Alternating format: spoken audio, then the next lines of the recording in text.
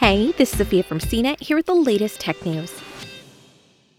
In less than 3 weeks, the last remaining coronavirus relief benefits created to protect tens of millions of Americans from hunger, evictions, and financial ruin will end, unless Congress can overcome their objections and pass another emergency relief bill in 2020. It could be weeks before the new benefits can make it back in front of Congress for a vote. Those weeks would stretch on if Congress can't agree before President-elect Joe Biden is sworn into office on January 20th. A bipartisan $908 billion bill at the center of the debate would provide 4 months of the $300 weekly bonus payments for unemployed workers, along with more funding for enhanced unemployed benefits.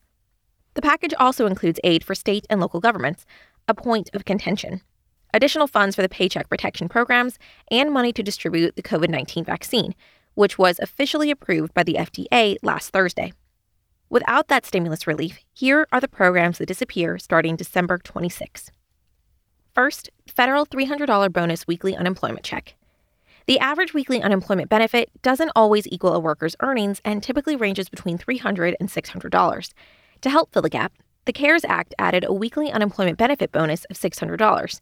When that bonus expired on July 31st, President Donald Trump signed an executive memo paving the way for a smaller $300 weekly bonus for a 6-week period, with the expectation Congress would soon pass another relief package.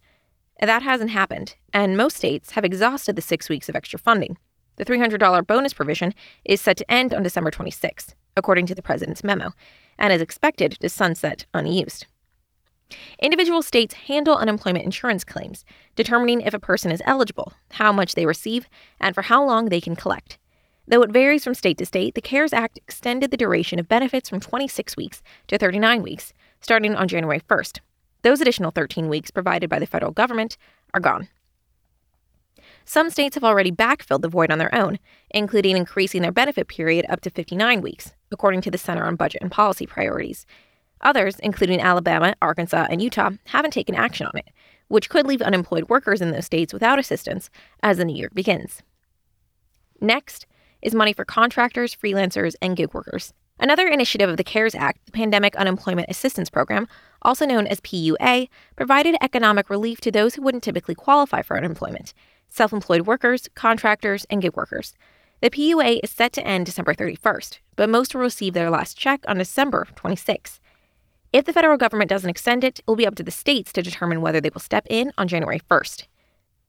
The eviction moratorium is also set to expire.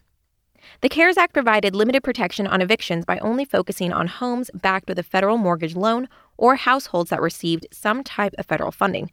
The protections were then expanded in September by the Centers for Disease Control, which called for a halt on evictions for failure to pay rent.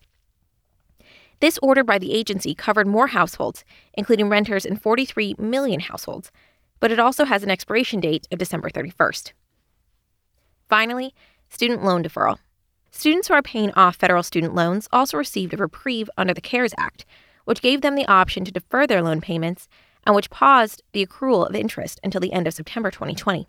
In August, Trump extended the deferment until December 31st. U.S. Secretary of Education Betsy DeVos announced on December 4th a 1-month extension on deferments to January 31st.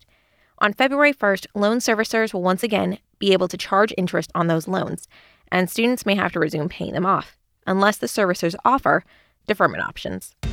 For more of the latest tech news, visit cnet.com.